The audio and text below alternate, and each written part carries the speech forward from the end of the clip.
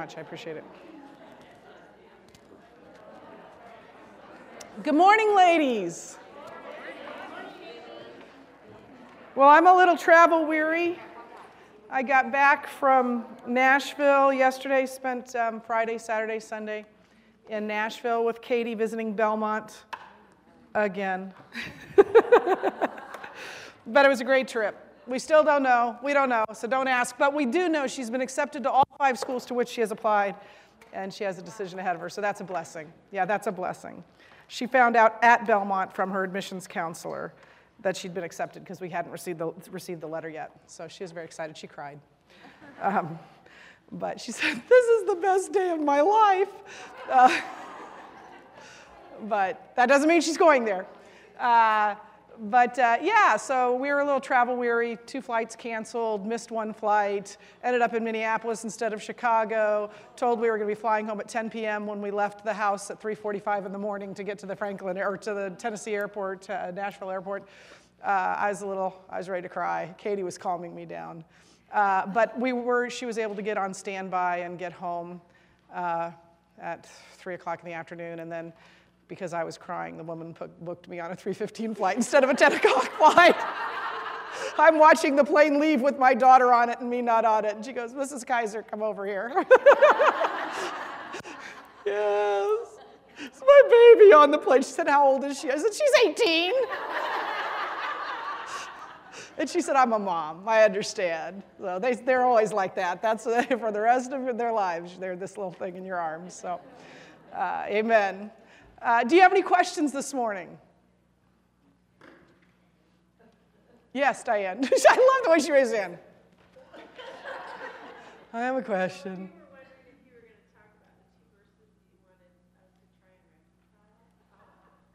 Oh, yeah, and actually I'm going to put them up there just like I had them in the Romans 3:28 and James 2:24, and we're going to walk through those quickly. Any other questions? Well, let's pray. Father God, thank you so much for today. Thank you for being home in Omaha. I love Omaha, and thank you for a wonderful trip to Nashville and for a daughter who loves you. And whom I can trust to want to follow you in her decision. Thank you for your word and for this truth that has so struck me and caused me not only to want to grow deeper with you, but become more intimate with you and have that be my focus rather than what it is I do. Thank you for the true and active living faith that you have provided everything we need to have and to know you. We pray all this in Jesus' name. Amen. So you know what? I just decided to do this a minute ago, and I know it's probably going to cause us consternation at the end, but I'm going to read this whole passage because we're going to talk about it a little bit in whole, and so I want you to have it in front of you, as it were. I don't have it up there. That's what I have up there to begin with. So I'm just going to read it from my Bible, and if you have a Bible, want to open it up and follow along. Otherwise, you can just listen. So James 2:14 through 26. "What good is it, my brothers, if a man claims to have faith but has no deeds? Can such a faith save him? Suppose a brother or sister is without clothes and daily food. If one of you says to him, 'Go, I wish you well, keep warm and well fed,' but does nothing about his physical needs, what good is it? In the same way, faith by itself, if it is not accompanied by action, is dead. But someone will say, 'You have faith, I have deeds. Show me your faith without deeds, and I will show you my faith by what I do. You believe that there is one God. Good. Even the demons believe that and shudder. You foolish man, do you want evidence that faith without deeds is useless? Was not our ancestor Abraham considered righteous for what he did when he offered his son Isaac on the altar? You see that his faith and his actions were working together, and his faith was made complete by what he did. And the scripture was fulfilled that says, Abraham believed God, and it was credited to him as righteousness, and he was called God's friend. You see that a person is justified by what he does and not by faith alone. In the same way, was not even Rahab the prostitute considered righteous for what she did when she gave lodging to the spies and sent them off in a different direction? As the body without the spirit is dead, so faith without deeds is dead. Dr. Doug Moo calls this passage that we've just read in James the most theologically significant portion of James's letter. He also calls it the most controversial paragraph in James's letter. So this is going to be some fun today to walk through this. And so what I decided to do, because this helped me in the commentary, and I take this from Dr. Moo's commentary, is that this outline, this basic structure that you have on a small sheet beside you and that I have on the PowerPoint, it helped me to see the organization of James's passage and his argument. If this totally tanks, I will never do this again because I've never done anything like this before. So, but I just want to talk through this, which is why I wanted you to have already heard the passage. So he begins in verse 14 with an introduction of the topic, which is that faith without works cannot save. He says, what good is it? With the obvious answer being, it's no good at all. It's not good. And then he gives the illustration of if you've got a guy who's essentially homeless, he has no clothes, he has no food, and your reaction to that is to say, well, God bless you, brother. I hope you find food and clothing. That's absurd. That's no help at all. It's no help to the man. What good is it? It's not. It's no good. And then he comes to the conclusion at the end of that faith by itself, if it is not accompanied by action, is dead. It's no good. And then he starts this diatribe, as we're going to talk about in a little bit, where an objector comes in and says essentially, faith and deeds are separable. One person has faith, one person has deeds. We're all Christians. It's all, let's sing Kumbaya and we're fine. And James' answer to that is no. Faith can only be shown. Faith can only be demonstrated through deeds. And then he goes on to say that faith without deeds is useless. It's no good. And then he gives the example of Abraham in verses 21 through 23, and he says that Abraham was considered righteous by a deed. And then you go, oh, really? Man, that's not what Paul says. But immediately he says it was Abraham's faith that caused that deed, that caused him to behave in the way he did. And so he explains what he means by that. Therefore, justification, salvation, being made right with God, requires faith and works, in the sense that it is faith that is demonstrated, that is shown through how we live. And then he gives the example of Rahab, which I love in verse 25, and says that Rahab was considered righteous by a deed. But again, we'll talk about what that means, because she was not justified by works, by what she did, but by a faith, by grace through faith. You're going to see that he means the same thing as Paul, not a different thing. And then he ends with the same point. So he keeps hammering this home, that faith without deeds is useless. So the theme here is really, really obvious. He says it over and over again in verses 17, 20, and 26. He says that faith without deeds is dead. It's useless. And 2 other times he says, what good is it? With the obvious answer is no good. It's not good at all. Now, before we start, I want to make a couple of points, just general points about this passage. First of all, that James is not saying, and this is really important, James is not saying that we must add deeds to faith. So I've got this belief, and in order to be saved, I have to add deeds to it. He's not saying that. Rather, he is saying that genuine biblical faith will invariably lead to action, to deeds. That if faith is true living faith, it acts. Dead faith doesn't act, but living faith does. It is this natural or maybe even supernatural outcome of faith. A life of faith is one that is characterized by obedience to what James called the royal law of love, to love God and to love one another. And you don't do that without acting. It does no good to tell someone you love them if you don't show them you love them, does it? And so that is a life of faith. As Jesus put it, and I had you read this, a good tree produces good fruit. It can't help but do it. You can't tell the tree, now stop making those apples, unless you kill it, unless it's dead. A living, good, healthy tree produces living, good, healthy fruit. Now, this is connected to earlier teaching, and you probably already figured that out. It's connected, obviously, here because James is still concerned about those who are poor, about those who are in need. And he uses it as an example. Suppose you have someone who's homeless on the streets, essentially, is what he's saying. So obviously that concern is still in his mind. And in fact, one theologian called this the capstone of James 1:26 of true religion, where he said, true religion that God our Father considers as pure is this: to care for the widow and orphan in their distress, and to keep from being polluted from the world, by the world. So that is obviously still on his mind, and caring for those in physical need is the kind of deed that flows from a living faith. Now, does James contradict Paul? Well, little sort of spoiler alert here. The short answer is no. He does not contradict Paul, and I think we'll see that. Both Paul and James believed that faith is an active thing, that it is a living thing. Paul certainly taught over and over in Scripture, in his letters, that, that faith will result in obedience, that the obvious result of faith is obedience.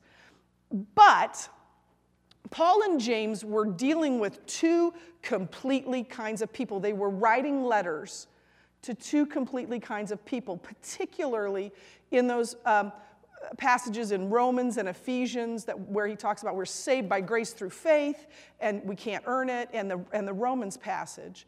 1st and 2nd Corinthians are different because he was dealing with some really nasty Corinthians that were living in, and he's very different in those. But James was dealing with a different kind of people. And James was dealing with people who misunderstood salvation through grace alone, by grace alone, through faith alone. They saw faith as just some mere mental assent, an agreement with some ideas without any action, a profession of faith that's just that, a profession, words, but not lived out. Their mantra would be this: it doesn't matter how we live, only that we believe. That's all that matters. And James would disagree with that. But guess what? Paul disagreed with that as well. Both Paul and James would say that would deny that, would say that you can't just say, I only have to believe. I don't have to do anything about that faith. Paul was dealing with people who we today call Judaizers, who said they were Christians, but they taught that, yes, you have to have faith in Jesus, and be circumcised, and keep the ceremonial law, and do this. And they were adding to that faith. And in Galatians, Paul says, that's no gospel at all. That we have faith, and it is by that faith, it is by grace through faith that we're saved. So he was dealing with a different kind of people, and to that you need faith and something else. Paul said, no, we can't earn our salvation. James would agree with that. When he dealt with people like the Corinthians, where a guy was having an affair with his stepmother and saying, hey, I'm free in Christ to do this because I have freedom in Christ to act this way, he said, kick that guy out of the church. So Paul did not believe that it didn't matter how we act, only that we believe. So Paul and James, I think, are in essential agreement. The other difference between them and that we'll talk about is that Paul and James used the word works, which in the Greek, even though it's interpreted works of the law in Paul and deeds in James, it's the same word in the Greek. It's this word ergon. And we'll see that even though it's the same Greek word, they use it differently. They don't use it in the same sense. So James begins with this example in verses 14 through 17. What good is it, my brothers and sisters, if someone claims to have faith but has no deeds? Can such a faith save them?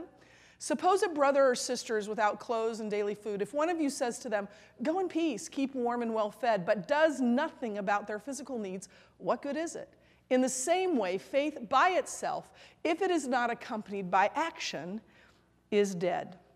So he starts out again with this word brothers and sisters, or with this phrase brothers and sisters, which, as we've seen, indicates a topic shift in James. And the topic shift now I'm going to talk to you about how faith without works is no good. It's useless. Faith without deeds profits nothing. It gains nothing. And he hints right away that this sort of faith isn't really faith. Because what does he say? What if there's a man who claims to have faith? And so there's a real sense of a lack of validity in that faith. That is not a true faith. And certainly the second question he asks affirms that. What good is it? And the obvious answer is, it's no good. The expected answer is, can this faith save him? The expected answer is, no, it can't.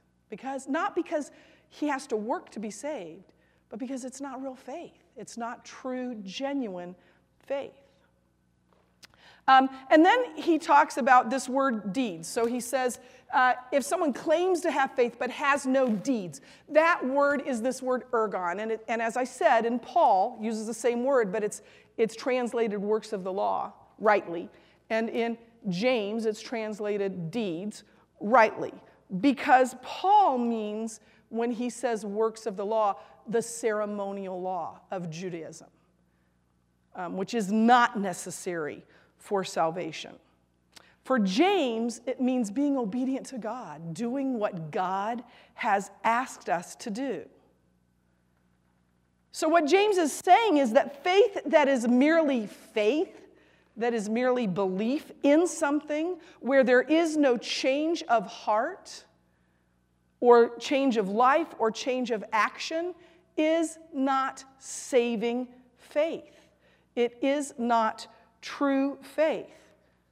In fact, James, and I believe Paul as well, would say it's not faith at all.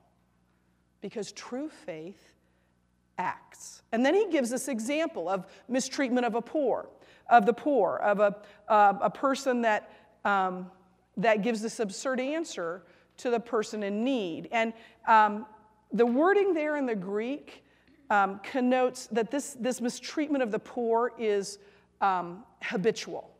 That it suggests that this is a pattern of behavior for this man that says, go and peace and be well fed. It's a life that continually ignores the poor. It's not someone who says, drives by a man that says, we'll work for food. That one time, it's someone who continually, whose life is characterized by that. And it's a very vivid word picture that he gives. And it's a word picture of a man who is continually without food and without good clothing to wear, and it means an outer garment. So someone who is in need of good food and warm clothing. Someone that we would, like a homeless person, we would see in our. But the response of the man to this is absurd. To say to someone, hey, hope you find food and clothing, when they're in need and you have the ability to make a difference, is absurd.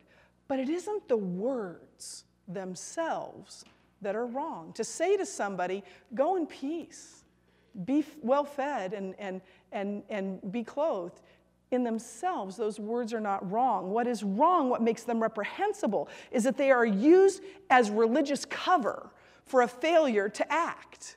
They're used in a pious way for impious behavior. Because words will not give this person what he needs. What good is it for him to say this to this person in need? It's no good, either to the man in need and to the man who said them. It's no good. So his conclusion in verse 17 then is, in the same way, faith by itself, if it is not accompanied by action, is dead. The words of the person who claims to have faith are as useless as his profession of faith is. It's no good. It is faith by itself. It is a mere profession. It is a mental assent with nothing behind it. So James says it's useless, and it's inactive, it's inert. In fact, it is dead. Now, please note that the contrast being made here is not between faith and works. It is between dead faith and living faith.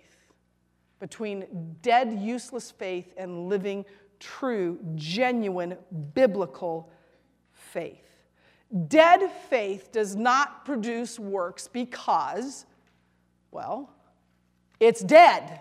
That's why it doesn't produce works. It claims to believe things, but there has been no change of heart that causes action. Genuine faith is living and active. Genuine faith comes from a heart that has truly been changed by the living God, and it is acted out, it is lived out in a living faith. It acts in obedience to Him. Now, James, not Paul, is going to go on, and this is going to be this beginning of an imaginary conversation called a diatribe between himself and, in this case, an opponent. But someone will say, you have faith and I have deeds. Show me your faith without deeds, and I will show you my faith by my deeds. You believe that there is one God. Good. Even the demons believe that and shudder. You foolish person, do you want evidence that faith without deeds is useless? So this diatribe is this imaginary conversation that James is having to advance his argument. And a diatribe in ancient writing could be either with an adversary or with an ally. And there's some theologians that think this guy's an ally and not an adversary. I would advocate that he's an adversary. The person that's having the conversation with the writer is called the interlocutor. I meant to write that down. I-N-T-E-R, I'll just spell it, I-N-T-E-R-L-O-C-U-T-O-R, interlocutor. And there are lots of options. One of the issues here is, where do the comments of the interlocutor end? You know where the NIV puts them because they put quotation marks around 18a. But someone will say, Mr. Interlocutor will say, you have faith and I have deeds. And then James answers that. I agree with that. But there are a whole lot of theologians that don't, that say the interlocutor's words go on beyond that. But I just want to have a general understanding of this, and I think I'm just going to teach you what I think makes the most sense. If I'm wrong, when I get to heaven, I'll know it. So, and so will you. But for now, this is where I want to start. But someone will say, you have faith and I have deeds. Those are the words of the interlocutor, and he isn't saying, you, James, have faith, and I, Mr. Interlocutor, have deeds. He's saying, look, it's all kinds of believers. Some of them have faith, some of them have deeds. And essentially what he's saying is faith and deeds are separable. They don't have to go together. They can be separated.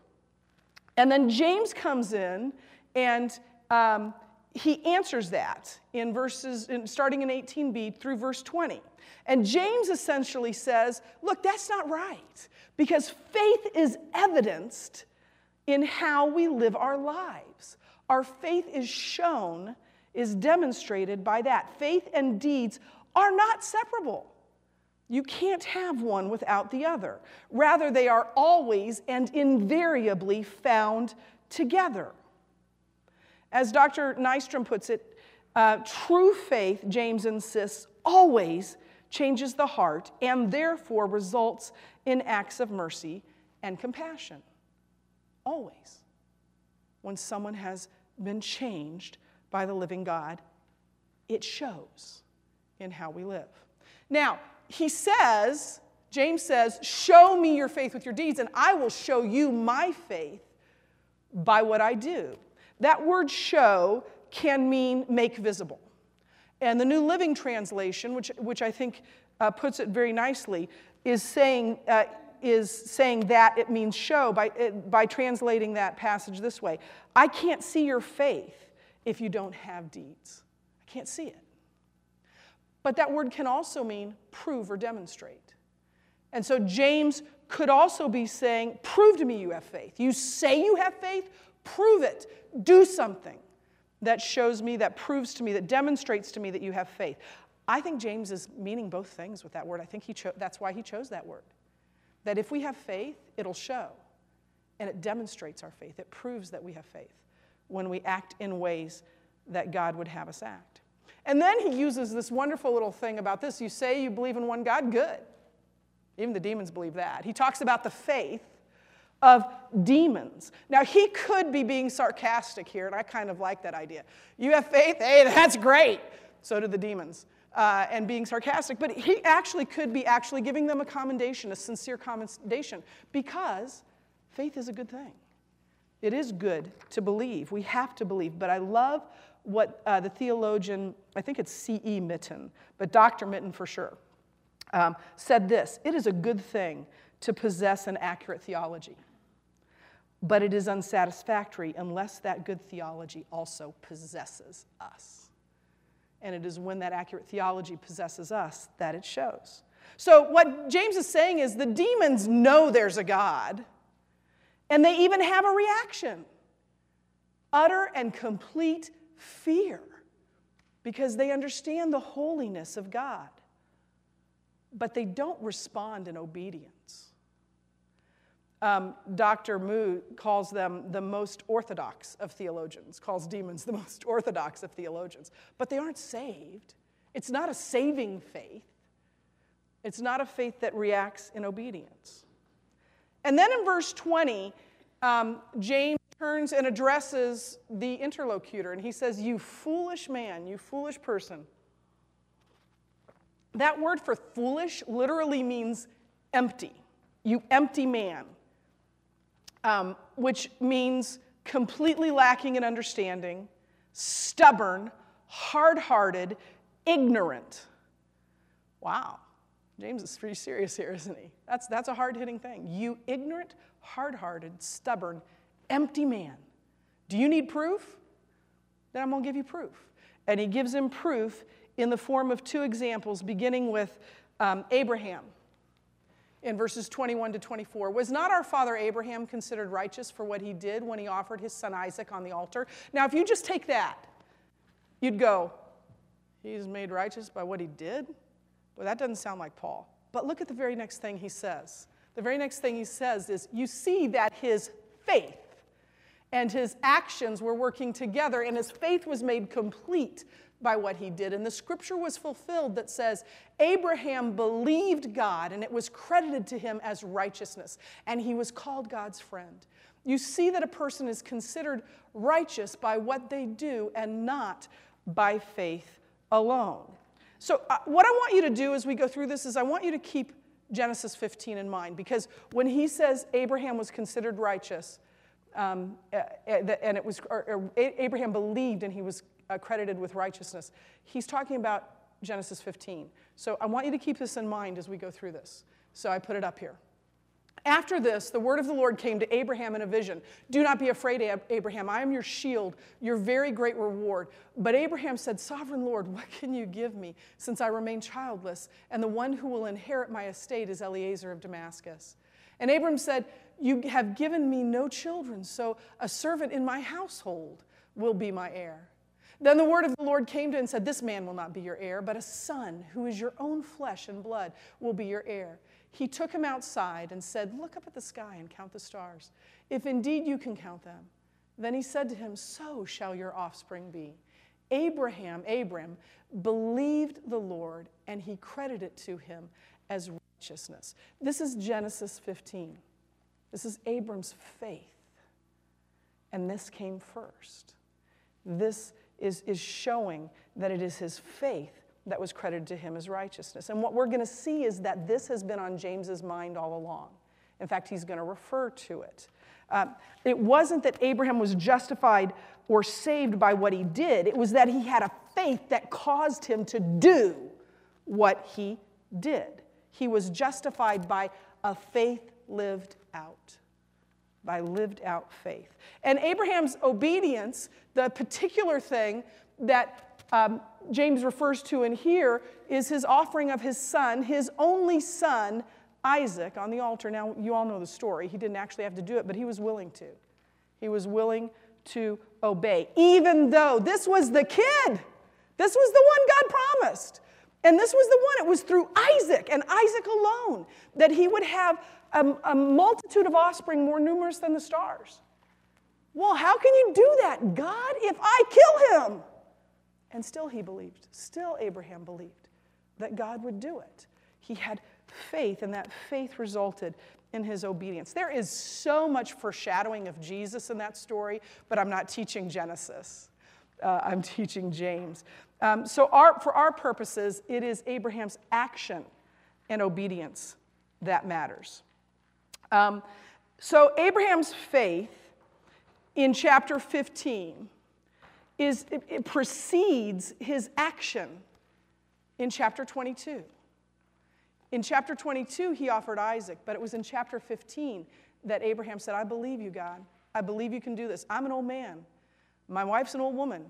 In Hebrews, the Greek kind of intimates that he was impotent as well.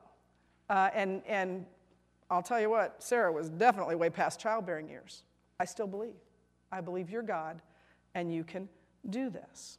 So Abraham's faith was no mere mental assent. It wasn't just some profession of faith. He didn't just say, I believe. He lived, I believe. He demonstrated his faith with action. His faith was an active force in his life. But what does it mean here that his faith was made complete by his actions? Well, that word is teleu, and we saw this word in Hebrews, and it means to be made perfect or to bring to perfection or maturity. And what I want to look at here to understand this is 1 John 4:12, which says, if we love one another, God lives in us, and his love is made complete in us. Now, obviously, that doesn't mean that God's love is made complete when we love each other, as if God's love is somehow lacking and it needs our love to complete it. That's not what he's saying. Rather, he's saying God's love comes to full expression in us. It reaches its goal. It reaches its intended end when we love each other, when we express God's love to each other. That's what God wants for us. That's the maturing that God wants for us. So here in James is saying that Abraham's faith reached its intended goal when he obeyed God. That God always wanted his faith to be lived out. And it reached that goal. It came to maturity. And the results, James tells us, are that Abraham was credited with righteousness, that Abraham believed, as we learned in 15:6, Genesis 15:6, and it was credited to him as righteousness, and that he was called God's friend. Now, nowhere in the Old Testament are those exact words where God says, you are my friend, but certainly the idea is there, and there's several references to Abraham as God's friend and God's beloved, and certainly it's all over ancient Jewish tradition that Abraham was God's friend. Well, let's get to this verse that's the center of controversy. You see that a person is considered righteous by what they do and not by faith alone. So that's James. A person is justified. Romans 3:28, a person is justified. James 2:24, by what he does. Romans 3:28, by faith, apart from the works of the law. And then James adds, and not by faith alone. So how then do these get married together? That James is saying that a person is justified, a person is made right with God by works and not by faith alone. And Paul is saying that a person is justified by faith alone, or by faith and not by works of the law. First, let me say that this is just taking two verses, and there's a danger in doing that. But I also think they're saying two very different things, and so that's why I'm doing this. There are two key differences in these verses. The first one is that James says that a person is justified by what he does, and Paul says, so by deeds, and Paul says a person is not justified by works of the law. Those are two very different things. James is saying that we are saved by an active faith, a faith that responds to God in obedience. Paul is saying that we are saved by grace through this same kind of faith, this faith that acts, but not by keeping acts of the ceremonial law. So James is saying we're saved by obedience, by faith lived out in obedience. And Paul is saying we're not saved by acts of the law. It's not Jesus and circumcision. It's not Jesus and dietary laws. It's just Jesus. It's just a living act of faith in Jesus. Paul would never say that we don't have to obey God's moral law, and James would never say that we are saved by any work separated from faith. The meaning of faith is the same for both men. Paul uses the word faith and describes it throughout Romans and the rest of his letters as an active walk of obedience. I could give you a million examples, but let me just give you one. But the fruit of the Spirit is love, joy, peace, patience, kindness, goodness, faithfulness, gentleness, self-control. When we have the Spirit living and active in us, we walk it. We live it. And James agrees with that. But James here also uses the term faith alone. He's saying we're not saved by a dead faith. We're not saved by a faith that is just a profession. It's just words. We're saved by a living and active faith. Paul would agree with that. Indeed, there is no contradiction. Let me tell you what Dallas Willard says, because this really helps me. He put it this way: grace is not opposed to effort. It's not opposed to deeds. Grace is opposed to earning. We don't earn our salvation. Because we have been saved by grace, we live it. We act on it. So then he gives the example of Rahab, a very different person than Abraham. In the same way, was not even Rahab the prostitute considered righteous for what she did when she gave lodging to the spies and sent them off in a different direction. And I'm just going to assume you understand the background of Rahab. But he begins by saying, in the same way. Now, that's connected to the story of Abraham, not that last verse that a person is saved by what he does. She's saying, just as Abraham was saved by a saving faith, by faith that led to action, so too Rahab was considered righteous by what she did, by her faith lived out. So Rahab was a prostitute who protected the spies. She gave them lodging, she hid them, and then she sent them off. She said they went that way, and then she sent them this way. But the point isn't that she did that. The point is why she did that. And we learned why she did that in Joshua 2, where it says, before the spies lay down for the night, she, Rahab, went up on the roof and said to them, I know that the Lord has given you this land, and that a great fear of you has fallen on us, so that all who live in this country are melting in fear because of you. We have heard how the Lord dried up the water of the Red Sea for you when you came out of Egypt, and what you did to Sihon and Og, the two kings of the Amorites east of the Jordan, whom you completely destroyed. When we heard of it, our hearts melted in fear, and everyone's courage failed because of you. For the Lord your God is God, in heaven above and on the earth below. This is a woman from a pagan community saying, God's God. And she didn't just say it. She didn't just say, I know God's God, but I'm not going to do anything about it. I know God's God, so I'm going to protect you. I'm going to act in obedience to God because God is God. So the point isn't just what she did, it's her faith. Rahab's actions were based on her faith in God. Her actions completed her faith. It brought her to the end, to the maturity, to the place where God wanted her to be, the intended goal. But why Rahab? I mean, he could have picked anybody, and he picked a woman who wasn't a Jew, who was a prostitute, for heaven's sakes. Why Rahab? Well, first of all, she showed hospitality to people in need. And that's kind of on James's heart, isn't it? That's kind of important to James. But I think there's an even more likely reason. I think James wanted to give a contrasting example to Abraham. You see, Abraham was a patriarch. He was a hero of the faith. He was Abraham, our father. He was on a pedestal for James's readers. He was extraordinary for his faith. How do you believe that 100 and your wife's 90 and you're impotent and she's way past her childbearing years, that y'all are going to have a baby together? His faith was extraordinary. But Rahab was an obscure Gentile woman of questionable repute.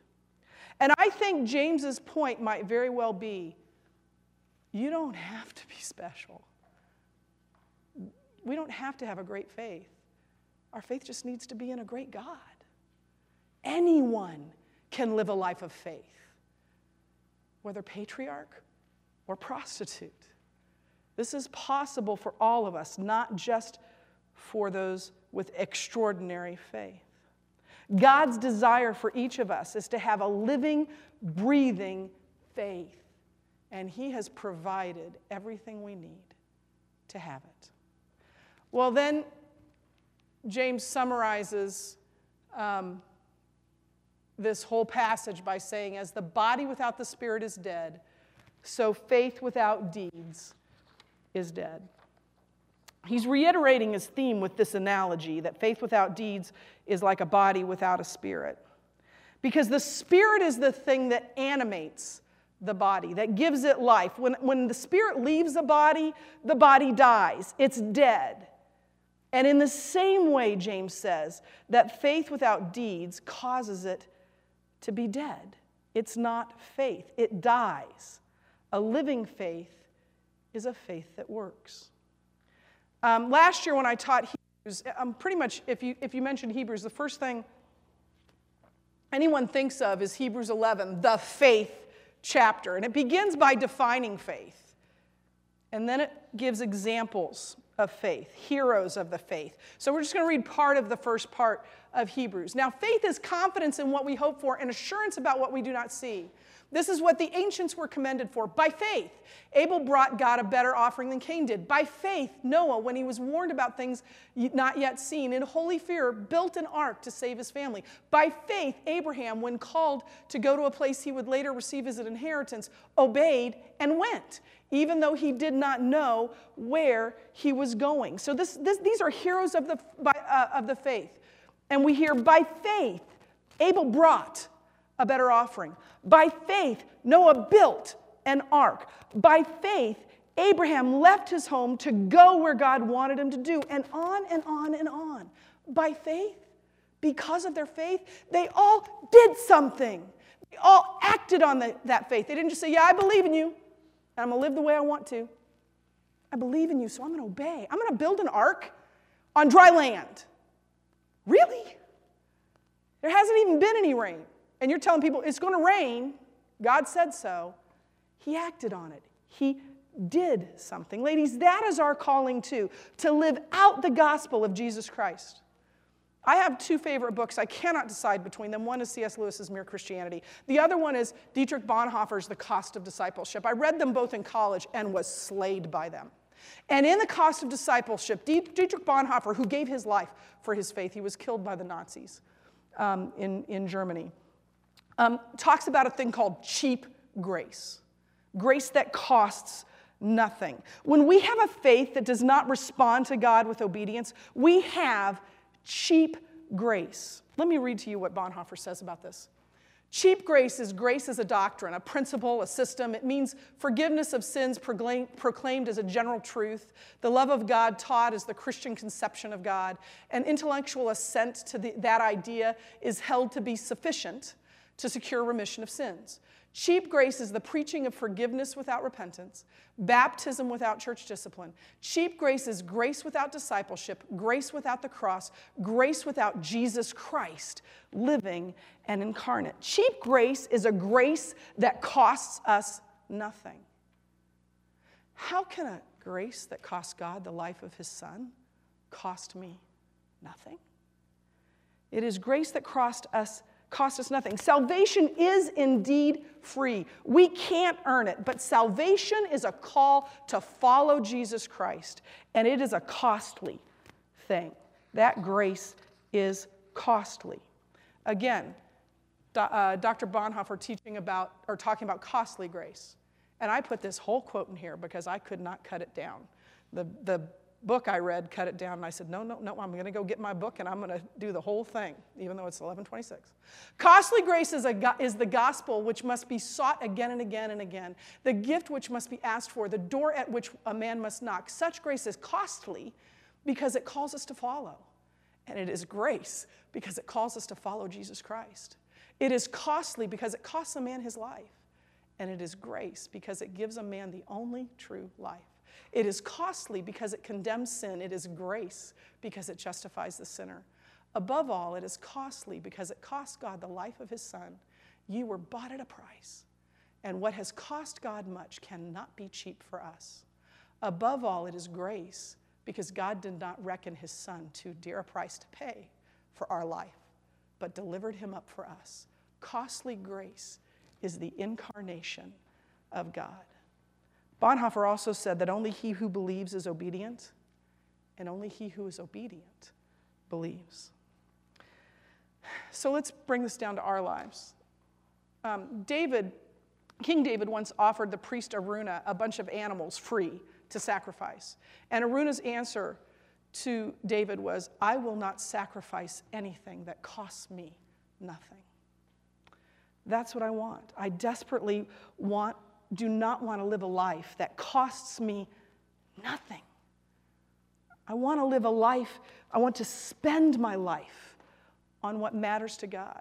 I want my heart to be broken by the things that break the heart of God. Not so I can just walk around with a broken heart, but so I can have a kind of faith that acts upon that broken heart, even though I am a broken person. To love and to serve others by his power, in his name, and for his glory. Amen? Let's pray. Father God, don't let us settle for cheap grace. Don't let us settle for dead faith. Give us a faith that is so living and active that it exudes from every pore of our body, not for our glory and not by our power, but by your power and for your glory. In Jesus' name, amen. Thanks, ladies. We'll see you next week.